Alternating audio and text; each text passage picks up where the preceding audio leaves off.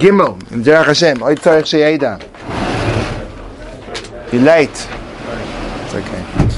Oy Tzorech Sheyeda. The person needs to know. We're in chapter 1 of Derech Hashem. We're on paragraph Gimel. Oy Tzorech Sheyeda. The person needs to know. Tzorech Sheyeda. You need to know. She'amotzoi. That this being Hazeh that we've been referring to until now, the Creator, Yisbarach Shmoi. Hinei metziusoi metzius mukhrach she'i efshar he'odroi klal. That Hashem's existence is imperative and it is impossible for it not to be. Oy Tzorech Sheyeda, we also have to know shemetziusoi Yisbarach Shmoi, Hashem's reality einu tolei bezulasoi klal. It's not dependent upon anything. Elemiatzmei mukhrach hametzius. He's internally, from his own kilu, as it were, he's from his own essential being imperative. And furthermore, you need to know HaKadosh Baruch Hu has a simple, his reality is simple. There is no complexity, or there's no duplicity. There's no more than one part, as it were, to the Eibishter.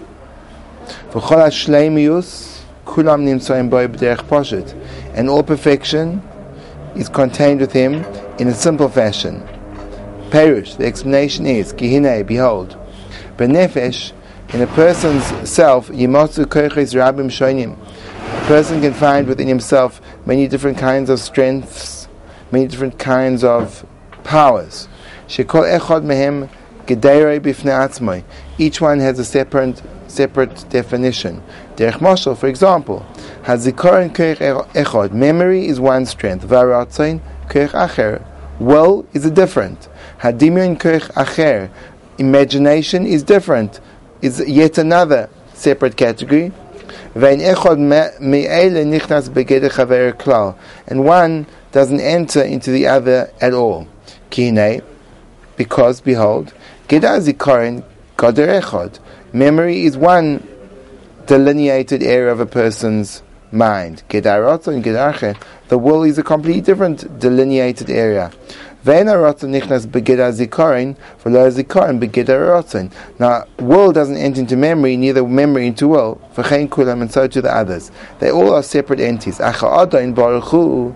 the Hashem, he doesn't have different strengths, different powers. Even though he has things which, when they enter into us, they appear to be different, because he wants and he's wise and he does, and he's complete. His reality is one. That he includes within him everything which is perfection. And therefore perfection is not external to him, and to the reality of his being. Rather, it is part of him that he includes within him all kinds of perfection. That it's impossible for him to be imperfect in any way. So, if you understand what I've just read, I'm impressed, because I had no idea what I was reading. First of all, I don't know what he's talking about in terms of people, and secondly, I have no idea what he's talking about in terms of Hashem. The way I understand it, both memory and will are not delineated as separate entities at all. Your will influences your memory, and your memory does your will. Meaning that when we have a memory, our memory isn't a duplicate of the event that occurred and then it's reproduced over the course of time. Rather, initially when we perceive the event, we create a memory from it, but that memory is tied into what we want to see and what we don't want to see. And certain parts of the situation will stick out, whereas others will fall into the background. As we go on remembering that situation, we'll further modify it to align with what we want.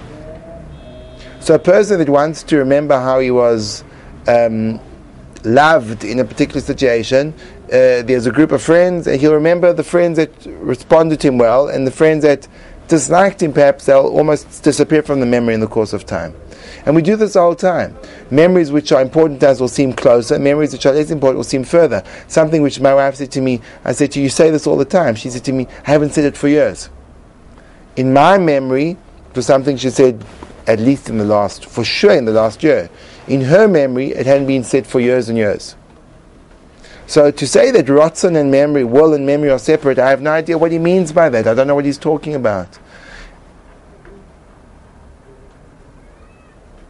The general point I think he's making, though, despite the specificities, the particularities, the point he seems to be making is there's something called complexity and something called simplicity. And a human being is complex and HaKadosh Baruch Hu is simple. Meaning that our relationships, internal and external, our very being, we can draw lines. There's an end point. HaKadosh Baruch Hu we refer to as Ein Sof, he has no end. We, in terms of the way that we manifest in the physical world, there's a boundary to our beings. Otherwise we wouldn't all fit in this room, or we'd all fit in this room. Not quite sure which way to say it.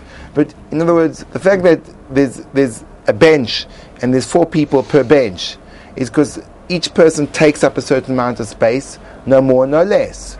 That your hand comes to an end. We are not Ein Sof. There's an end to us, at least our physical bodies. Not only are our physical bodies, there's an enormous amount of noise from outside. When it gets stifling hot, we'll try. Open it up again. Our bodies too have a beginning and an end, and our bodies and our emotions have a beginning and an end. We're angry for a period of time, and then the anger subsides. We're happy for a period of time, and the happiness subsides. We don't have everything all at the same time. We're a changing being. So HaKadosh Baruch Hu is none of that. But then what happens is when we try to conceive of something who's everything and nothing at the same time, or everything of all those things and they're all different but they have no difference between them, we kind of hit a bit of a brain short circuit, if you know what I mean. So luckily the next paragraph says, This way is rachok ma'od. It is extremely distant. It's very far from our perception and our what we can imagine. We have already no way to explain it, neither words to express it. So that kind of reassures me. Meaning ultimately it's going to be a concept which can't be put across to the construct of language. It just can't. HaKadosh Baruch Hu's completion yet simplicity is something which in our world we have no frame of reference for that. We're extremely limited in our perception. Our brains are as brilliant as they are, they can only glimpse a minuscule amount of the created world, let alone the Creator. You wanted to say something. Shlomo HaMelech, Shlomo HaMelech. Yeah, I was just thinking, I can be happy and angry at the same time. I might be angry, and then I might be angry that I'm angry, and I might be happy about the fact that I'm angry about being angry.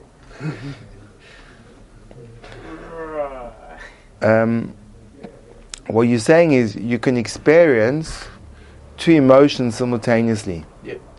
But your anger and your happiness are not the same emotion. They're not intertwined. You have a part of you which is angry and another part of you which is happy. We all experience conflicted emotions. I look at you, a part of me thinks, wow, this guy is stylish. And a part of me thinks, you're so cheesy. I've got those 2 things together. I have to live with them. Part of me thinks, you'd look great without that overgrown beard. Part of me thinks, but it's so geschmack and chassidish. You look like you just stepped out of the shtetl. To understand all these things, a part of me feels like you should be playing on a fiddle. Another part of me feels that if that's true, why have you got that ridiculous watch which was made for girls? There's all these kind of things that are kind of simultaneously going through my head at the same time. I can experience them, but they're not the same. They're different. You follow, Shlomo? Yeah.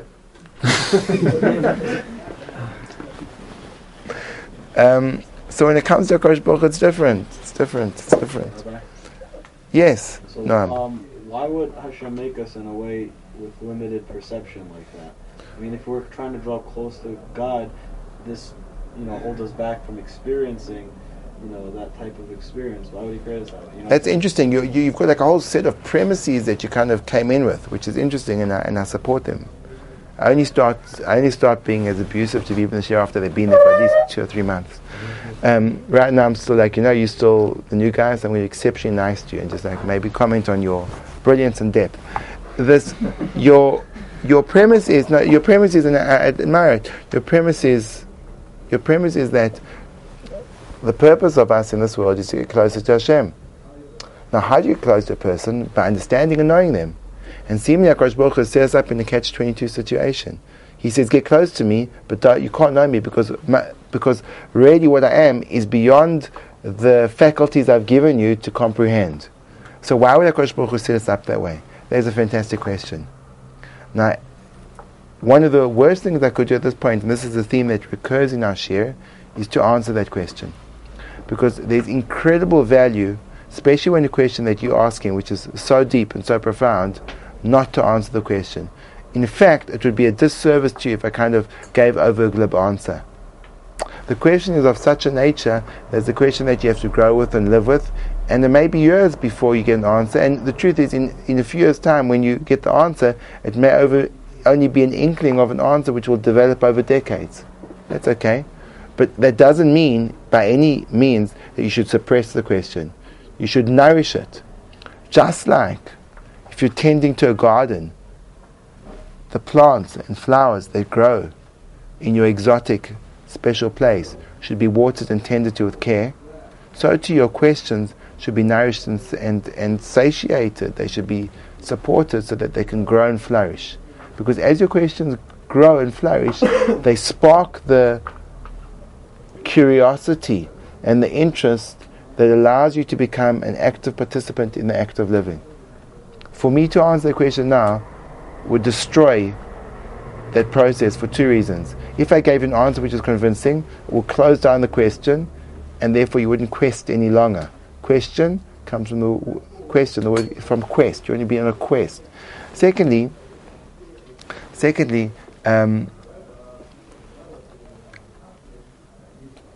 would be a shallow and superficial experience for both of us.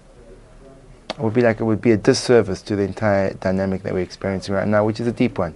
For us, for other people in the share, they're just like sitting here and watching. But for a person of your status, it's a completely different story. Yes, Josh, come on, bore me. Sorry. You said a few shirim ago you were talking about ego, and that was the Ramchal's Chiddush, like even compared to Rambam, and so there's like, it's interesting. There's two like, well, not only two, but there's two like sort of conflicting paradigms of neuroscience. The one that says that our mind is there like to store information from outside, and the other one says that our minds are actually blocking off things from outside. In other words, that it's blocking off the things that we can't actually deal with. If we were to be receptive to everything in our environment and be able to absorb everything, we'd go crazy. We wouldn't be able to function. So that's what our mind's doing. It's blocking off the things that would make us go crazy. So if you're going with the second one, then maybe then in other words, both agree that there's a filtration system in the mind, and that not everything comes in. The question is, what is the primary function of the mind? One school will say that the primary function of the mind is to filter out things which are unnecessary, and the other one says the primary function of the mind is contain things which are necessary. Is that the machlokes? I think so, yeah. It's machlokes. What's a nafka minatake? Who cares? I'm saying... No, one thing. I'm asking a question. You can't... I'm saying that. What's the difference? Who cares? What's the nafka mina? What's the practical difference, halachically speaking? When I say halachically, I mean neurologically. Because the one is linked to ego. So in other words, if we... Oh, you mean one is the mind is there to latch onto, and one of the mind is there to distance from? My mind is filtering what you're saying, so that I can't grasp it and incorporate it into my being. What do you mean? I'll speak after it. Okay. You can speak now. That's fine. Okay. You can trip me if you want. No? Okay. Good. No, it is. It's a very confusing. Mind in itself is a big machlokes. Is there such a thing as a mind? Or is it only a brain? there's a starting point before that.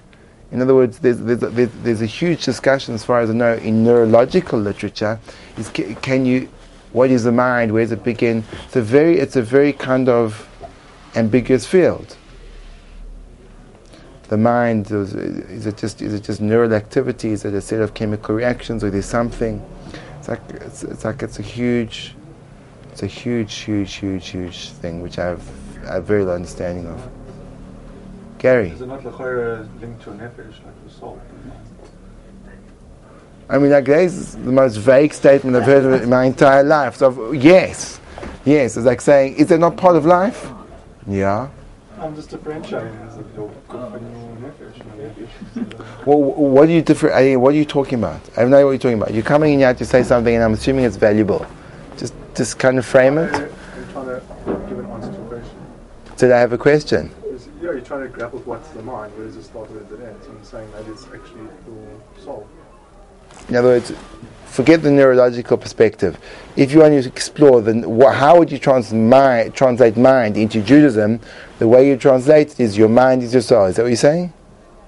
I suppose bringing the Judaism aspect. Well, I mean, you did say nefesh and guf and stuff, so I'm assuming you weren't speaking from a neurological perspective.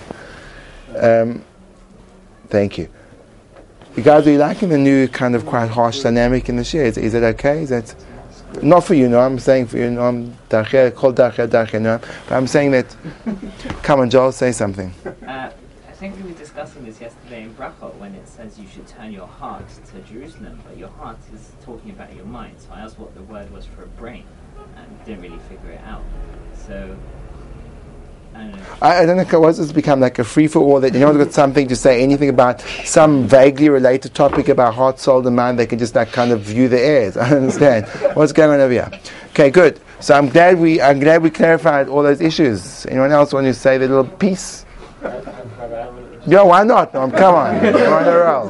So he says it's very far from the mind, right? He finished off saying it's very far from the mind. Is that implying that it's far but it can be achieved, or is implying it's far that it's outside of our grasp entirely? It's very interesting. If you look carefully at the words of the Derech Hashem, he says, "V'kimat she'en lo derech levarim milas levarashem." There's almost no. He does say there's almost. So now it could be that, and I think this relates to the question, which is Taka, the only valuable thing which has been said in Shir so far. What you asked, and that is that, how do you bridge this gap? That's really the biggest problem. And he seems to hint that there may be a way of going through there, but we don't know what it is. Let's keep on reading the words of the Ramchal. Because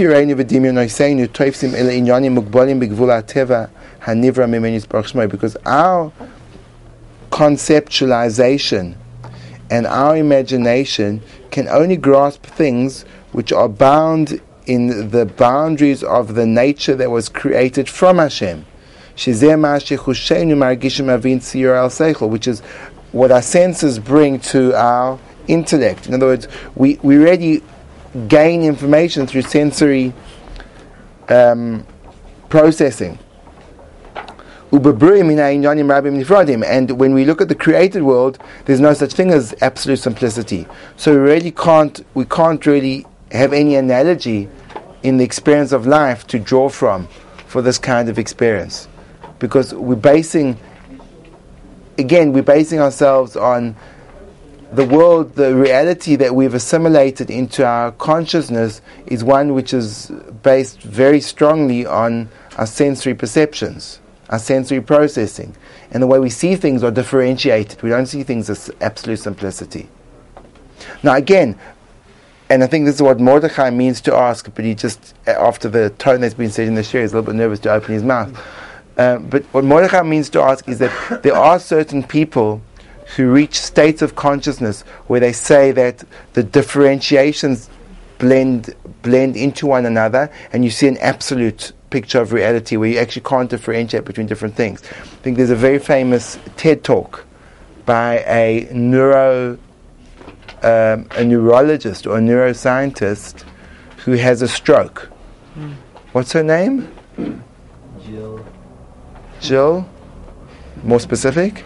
There's a very, I've forgotten her name, it's a very famous TED talk because she has a stroke, and because she's a neurologist, she has like inside information as to what's happening to her. So she actually is aware of the fact, and she thinks to herself while she's having a stroke, she says, wow, this is an amazing opportunity. I've never seen this happening from the inside. No. If she was having it during the TED Talk, that would have been like an incredible foresight on behalf of TED to like an engineer that would be good. She has a TED Talk after she's rehabilitated. So she's actually recovered, and then she presents what happened to her. What's really interesting in her presentation is she describes almost the blissful feeling when her entire left side of the brain closes down and she's just left with what she calls the right side of her brain. And the warmth, and she says she's not able to process and define and put into language anything, but there's an incredible warmth of the oneness of existence. So, I mean, obviously, there's healthy ways of getting there than having a stroke, I'm imagining. And that's really what Mordechai was thinking in his mind, perhaps, and this kind of goes in the direction of your question, Noam, perhaps in relation to if we could transcend the physicality of our being, which has got all the structures and strictures, so then perhaps we could have an access to this higher sense of what Hashem is. But in terms of the cognitive realm, we're extremely limited. Cognitive being very more the left, that what we'd call today, or many people would call today, even though there's more discussion right in current neurological studies about left and right brain. And yes, Abba. I'm just wondering as to the purpose of expressing these things. Is it to help us connect to Hashem by understanding like a mechanic that we simply can't understand, or is it to tell us, look, there is this thing, you won't understand it, so focus on the things that you can grasp? I would say the former, not the latter. And I think the point you're making is also valuable. There's a value to know what you can't understand as well. There's a value to know how far your brain can go. It's valuable because it shows you that again, there's a certain amount of humility that's required, that as a created being, through using my mental faculties, I can get to this point and then it stops. So don't make the mistake of, there's a famous I've forgotten who it was it Yuri Gagarin, the first, the cosmonaut, the first Russian that went into space and said, I went there is no God. Yeah. He looked around, he said, I looked, I saw. The world's small. Right? So there's no God, because I checked it out, I looked all around, didn't spot him once. It's like akin to the person that, dissects the body and says there was no soul. I saw, there was no soul, I couldn't find soul anywhere. I looked between the kishkas, garnished. So again, that's not knowing the limits of your human faculties. Yes, so it's valuable to know what you don't know. Ulam. We have already said that you actually can't grasp Hashem. Don't make inferences from what you see in the creations to the Creator. They're completely different, and one cannot inform upon the other. But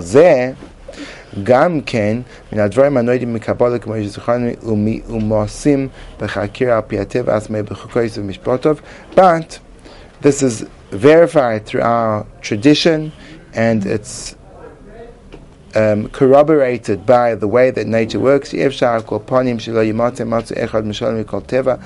it's impossible that there is no being which completely transcends all laws of nature, that is free of any lacking or deficiency, free of any multiplicity or complexity, that's completely independent from anything within the created world, that He is the ultimate cause of everything that comes into being, that without this, the created world as we see it and experience it would be an impossibility. Let's finish off this chapter. The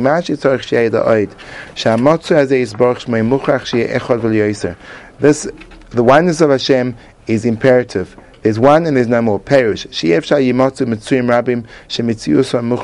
It's impossible to have more than one being that has an imperative existence. There can only be one imperative being. If there would be other such beings, if there are other beings, it's only because the initial being caused them to come into being. Say the word too many times in one sentence. And therefore all creations are dependent upon him, whereas he's not dependent on them. Nimtza comes out. Again, these are things which are philosophical, which I don't have the knowledge, experience, or wisdom to go into, and therefore we're going to have to skip over it, even though you may. Nimtza klal ideas ashar sheish. It comes out that there are 6 fundamental ideas that we have to know about God. V'hein, and they are the reality of his being, his perfection, that his being is imperative, he's independent, he's simple, and he's one. And I think that draws to a close this next and exciting episode of the Derech Hashem Shir, which can be greatly contrasted from yesterday's Derech Hashem Shir, which was a machlekes if it was a shir or not, or the day before.